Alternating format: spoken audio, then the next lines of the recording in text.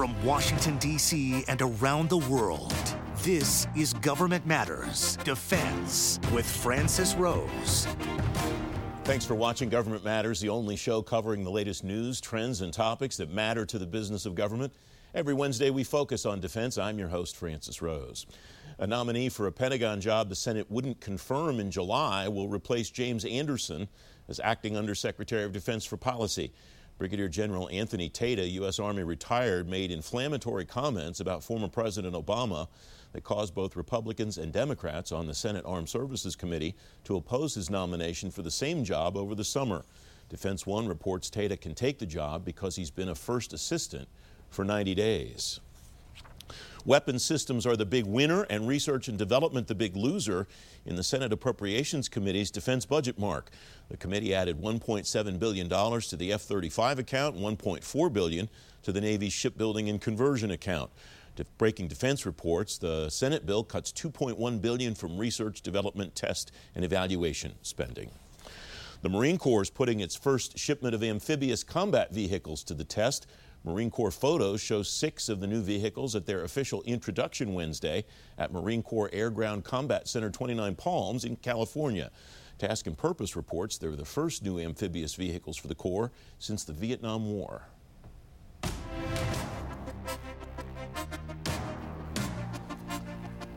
Coast Guard is in the space business. It's partnering with the Department of Homeland Security and SpaceX to launch 2 CUBE satellites into space. Michael Sinclair is a federal executive fellow at the Brookings Institution, writing about the space and the Coast Guard. His views are his own and not those of the Department of Defense, the Coast Guard, or the U.S. government. Michael, welcome. Thanks for coming on the program.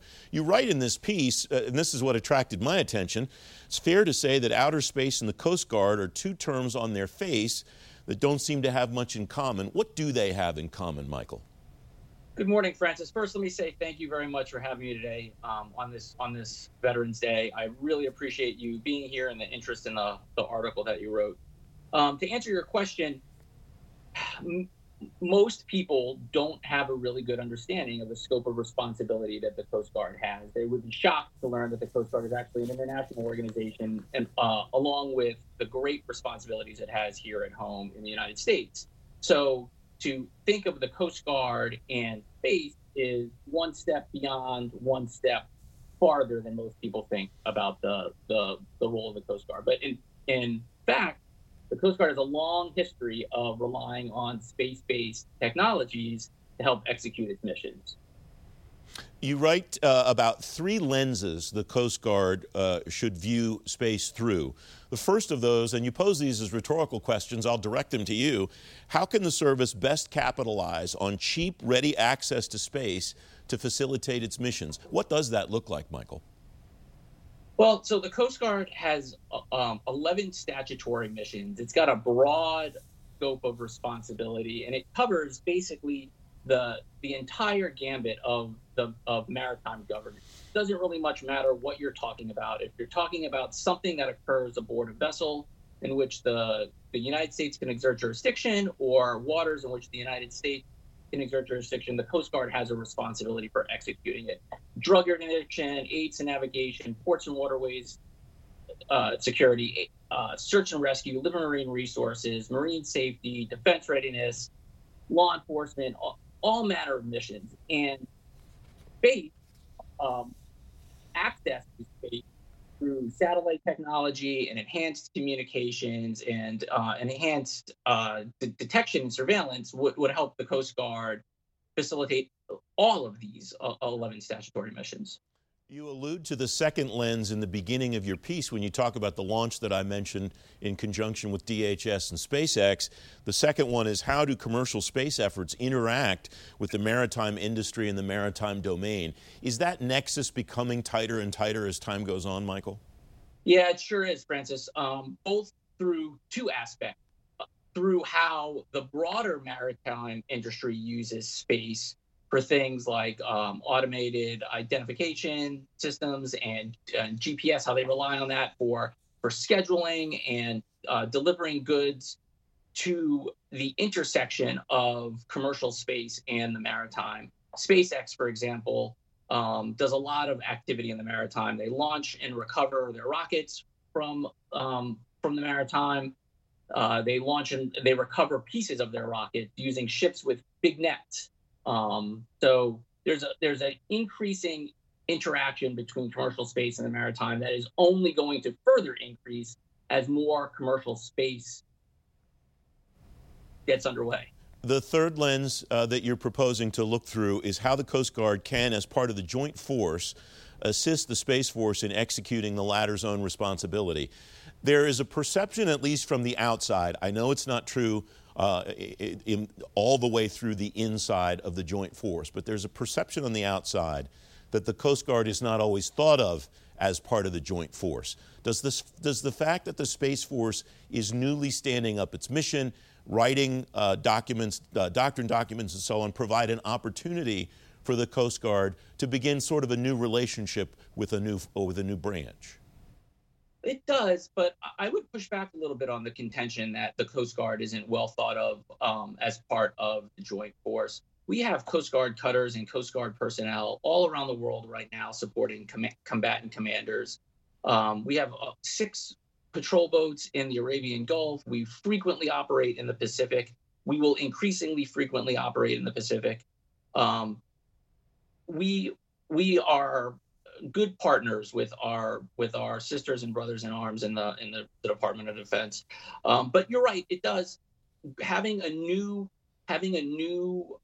armed force does provide some opportunities to further reiterate that the Coast Guard's role within the joint force. Michael Sinclair, thank you very much for joining me. It's great to have you on the program.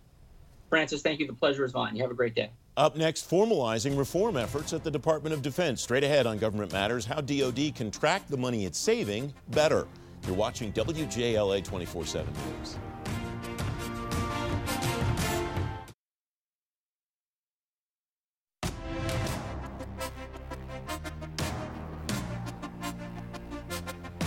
Welcome back. The Defense Department reports recent reform efforts have saved the Pentagon $37 billion. But that number may not be the right number. Elizabeth Field is Director for Defense and Capabilities and Management Issues at GAO. Elizabeth, welcome. Thanks for coming on the program. I cite that $37 billion number from the work that you have done on this. And you write that you found those reported savings from its reform effort to better align resources are largely reflected in its budget materials. There's a but there, though, isn't there, Elizabeth? There is, but I should stop and say that seeing those cost savings reflected in the budget justification materials is a huge step forward for the department. That's something that we haven't seen in past years. And so being able to validate that those figures were in fact reflected in the budget was important to acknowledge. So let me start there. There is a but, though, as you said, a couple of ones. First, when we looked at the underlying analysis for those cost savings figures, there just wasn't a lot there. And it's important when you're developing cost estimates to take into account things like whether inflation should be considered, whether there are opportunity costs like the startup costs for implementing a reform initiative. So that's an issue. Another issue is that we found many of the initiatives that we selected to review as part of this $37 billion in savings were not really the result of reform efforts. So when we think of reform, we're talking about changing fundamentally the way that the department does business so that in the long term, the department is operating more efficiently. But we found that some of the savings were related to things like delays in contracts. So for example, delays in the Navy's ship-to-shore connector, which is a type of landing craft, or delay of construction of health facilities. Well, if we're going to construct those facilities or get those landing crafts in a few years, we're still going to realize those costs. Is that why that matters, Elizabeth? Because classifying it in that way doesn't really count? Well, I mean, it counts in the sense that for the time being, these resources can be put to other needs. The whole idea here is to shift resources from some more of the back office functions of the department to really supporting the warfighter. And so that did happen. But to suggest that this was the result of reform entirely is not quite right. And as you know, GAO has long been pushing for the department to improve its approach to business transformation. It's one of our high risk areas. And so we would really like to see the department have more refinement around how it talks about reform and the savings that it realizes from reform. All right. About the first but that you cited a moment ago, Elizabeth, you write it this way: GAO was unable to determine the quality of the analysis that led to DoD's savings decisions. What did you not have that you would have liked to have had to be able to make those determinations? So when we looked at the documentation that they had for these savings, we asked them just to give us whatever they had. We often would get only one or two sentences that, again, just sort of described the initiative rather than explained how they came to that figure. So we would want to see something, for example, like what are some of the alternatives that were considered to implement this initiative? How did they actually get to this figure? And as I mentioned before, things like whether they took into account opportunity costs. So we really need more than just one or two sentences. You get in this work to one of the debates that's probably happening as we speak on Capitol Hill regarding the National Defense Authorization Act discussions, and that is you write this: there's a risk that collaboration may not be sustained in light of any organizational changes that Congress or DoD may make. It sounds like what you're getting at there is the potential dissolution of the Office of the Chief Management Officer. Am I reading too much between the lines, Elizabeth? No, I think you're spot on, and that is something that we are watching very closely. So both the House and the Senate versions of the FY21 National Defense Authorization Act would eliminate the Chief Management Officer position. There has also been bipartisan support for the position in recent months that has said, this is not a good idea. At GAO, we have long advocated for the department to have a very senior official, could be a chief management officer, could be a second deputy secretary of defense, that would be another option, but someone who really has the authority, the resources, the clearly defined roles and responsibilities to be able to transform the department's business operations in a meaningful way. Again, coming back to that true definition of reform. So in this review, we found that current chief management officer has been working very well with the comptroller as well as the director of CAPE, cost assessment and program evaluation. And that's all really positive. But if the position goes away, there could be a lot of turmoil within the department. We know that leadership changes often set reform efforts back. So we are concerned about that. We just have a moment left. The recommendations you make basically encompass addressing the things that we talked about here. What do you suggest the department do to preserve, if not the actual structure of the CMO, the collaboration that you think is important as you just outlined? Yeah, that was one of our most important recommendations in this report. So right now, as I mentioned, they have good procedures in place to coordinate. They have ways of sharing information, ways of tracking progress. They know what their respective roles and responsibilities are, but none of that is written down. So formalizing that in written documents that can be sustained over years, regardless of what leadership changes might occur, is something that we really think the department needs to do. And I should note that the department and the chief management officer in particular concurred with all of our recommendations. Elizabeth Field, thank you very much for joining me again. It's great to have you back. Thanks so much. Up next, the Real Ready Reserve Force. Straight ahead on Government Matters, how changes in the reserve structure can lead to a better, more strategic force. Don't forget, if you miss an episode of Government Matters, you can find it on our website, govmatters.tv. We'll be right back.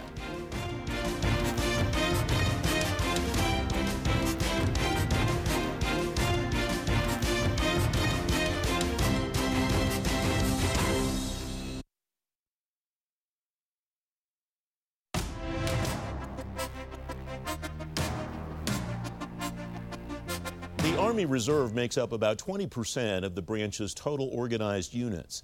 The National Defense Strategy calls for a greater investment in talent for the great power competition, and a more strategic reserve force could be one way to approach that solution.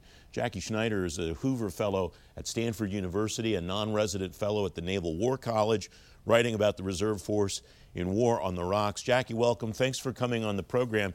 You start this piece by giving a brief history of the all-volunteer force, General Abrams rolling it out in the 1970s, and then you write, it's time to move beyond the total force. Why so, Jackie? Yeah, our total force has become the most operationally ready reserve in the United States history. We have an extraordinarily competent reserve that is deployed all over the world, side by side with their active duty peers.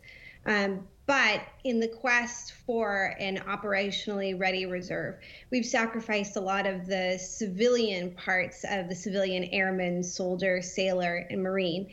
And unfortunately, it's left us in a situation where if we're in peer competition, we're not able to utilize the reserves in the way that we could to really leverage the unique expertise that you get from that civilian experience. You propose three things in this work to complement the operationally focused reserve, and the first is expanding the workforce. How do you mean? Yeah, so the idea here is to look beyond kind of the active duty Guard positions, which are more like the full-time reserve positions, and actually think about expanding what we call the IRR, the Individual Ready Reserve. So the Individual Ready Reserve are people who are sitting on standby, and they're not generally called up unless there's a time of extreme crisis or contingency.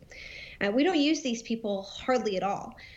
But we can actually expand the use of them, allowing another flexible way to bring people in and out of military service without big breaks in service. So the Air Force does this participating Individual Ready Reserve program through what they call the Category E programs. So they have, for example, Air Force Academy liaison officers, Civil Air Patrol, and some folks who work on emergency procedures. And these folks work for basically no pay. They just work for retirement only, and they keep minimally qualified. But then when there are issues that come up or contingencies or crises, you can call them up really quickly. So we've only used this category of reservists really, really minimally. And I really think that we can tap into this kind of more flexible category of reservists to extend our workforce beyond the congressionally mandated end states of what we call the selected reserve or the CELRES. The second item that you propose is optimizing work for reservists. Again, how so? Yeah, so what I like to say, my little bumper sticker there, is we need to think about, for reservists, it's people to projects, not butts to billets. So in the quest to emulate the active duty, the reserves has created a manpower and personnel structure that is tied very closely to billets. And these billets are tied to military operations specialties, or in the Air Force specialty codes. And these are kind of the divisions of labor within the military. Aircraft mechanic, pilot, intelligence officer, comms officer. But a lot of times these MOSs or AFSCs don't really reflect the skill set that we're looking for in some of these emerging categories like software developers or network engineers or even cybersecurity specialists. So by only looking at billets, we're going to put people in kind of things that they're not quite optimized for.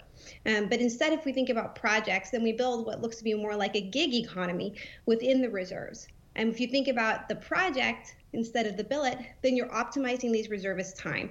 And that's another thing that we found when we look at talent is that, millennials, they're not as concerned with compensation as they are with doing work that's really motivating.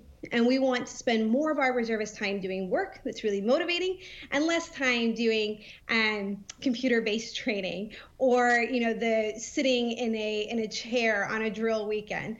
So the idea is to be more flexible about work. And there are initiatives that DIU is working on this thing called Gig Eagle. And then the Air Force and the Space Force have organizational concepts called the bullpen that are meant to create this more gig-type work atmosphere for reservists. The third item is one with which you have personal experience, building a database of strategic skills and reservist contact information. How would that work, or how has it worked in your experience? Yeah, so, funny enough, there is not a database of all these reservists with all their civilian skills.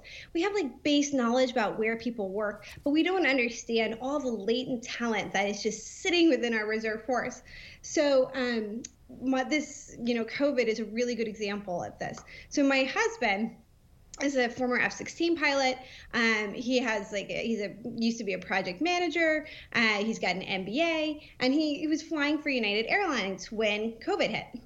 So when COVID hit, he thought, well, I really want to serve. I want to desperately serve. And at the time, he was a Category E reservist, an Air Force Academy liaison officer with like 19 years in. So he's just kind of sitting it out here in Silicon Valley. And he went to DIU and he said, I'm a Category E reservist. You can put me on orders immediately and I can work for you within weeks. And that's what happened. So within weeks, the Defense Innovation Unit here in Mountain View was able to put my husband on full-time active duty orders. And he's been working on a project to integrate artificial intelligence with biowearables in order to detect COVID potentially 48 hours before symptoms show. So it's a really good example of somebody who was just kind of like living his best civilian life, had all these skills. The Air Force didn't know about these skills. They knew he was a F-16 pilot.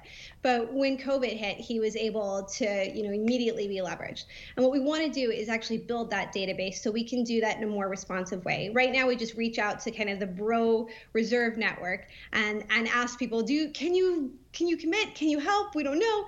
And instead, building this database will allow us to kind of have a back and forth relationship and really build that gig economy. And I've actually started that after the article went out. I started a private LinkedIn for Air Force Reserve talent. We have over 100 people with really diverse and interesting experience already. So trying to build a informal database of those skills and capabilities. Jackie, thank you very much for joining me. It's a great piece, and I appreciate you talking about it with me. Thanks for having me on. I'm Sharice Hanner. You can now keep your finger to the pulse of all things that matter to the business of government, anytime, anywhere. Subscribe to the Government Matters podcast on Apple Podcasts, Google Play, Spotify, SoundCloud, TuneIn, or simply ask your digital assistant to play the Government Matters podcast. For a quick fix of government news, follow us at Twitter at GovMattersTV.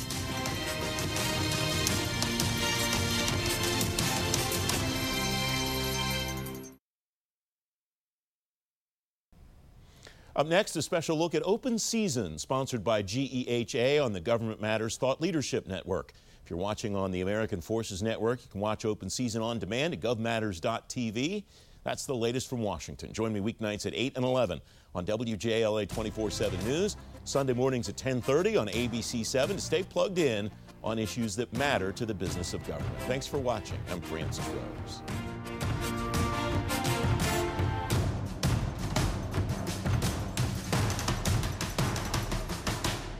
Thanks for listening. Our daily program is produced by Sharice Hanner and Ashley Gallagher. Christy Marriott leads our technical crew. Our web editor is Beatrix Haddon. Government Matters was created by George Jackson.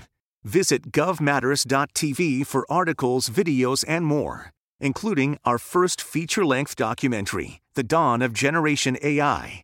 Government Matters is recorded at WJLA-TV in Washington, D.C. Copyright Sinclair Broadcast Group.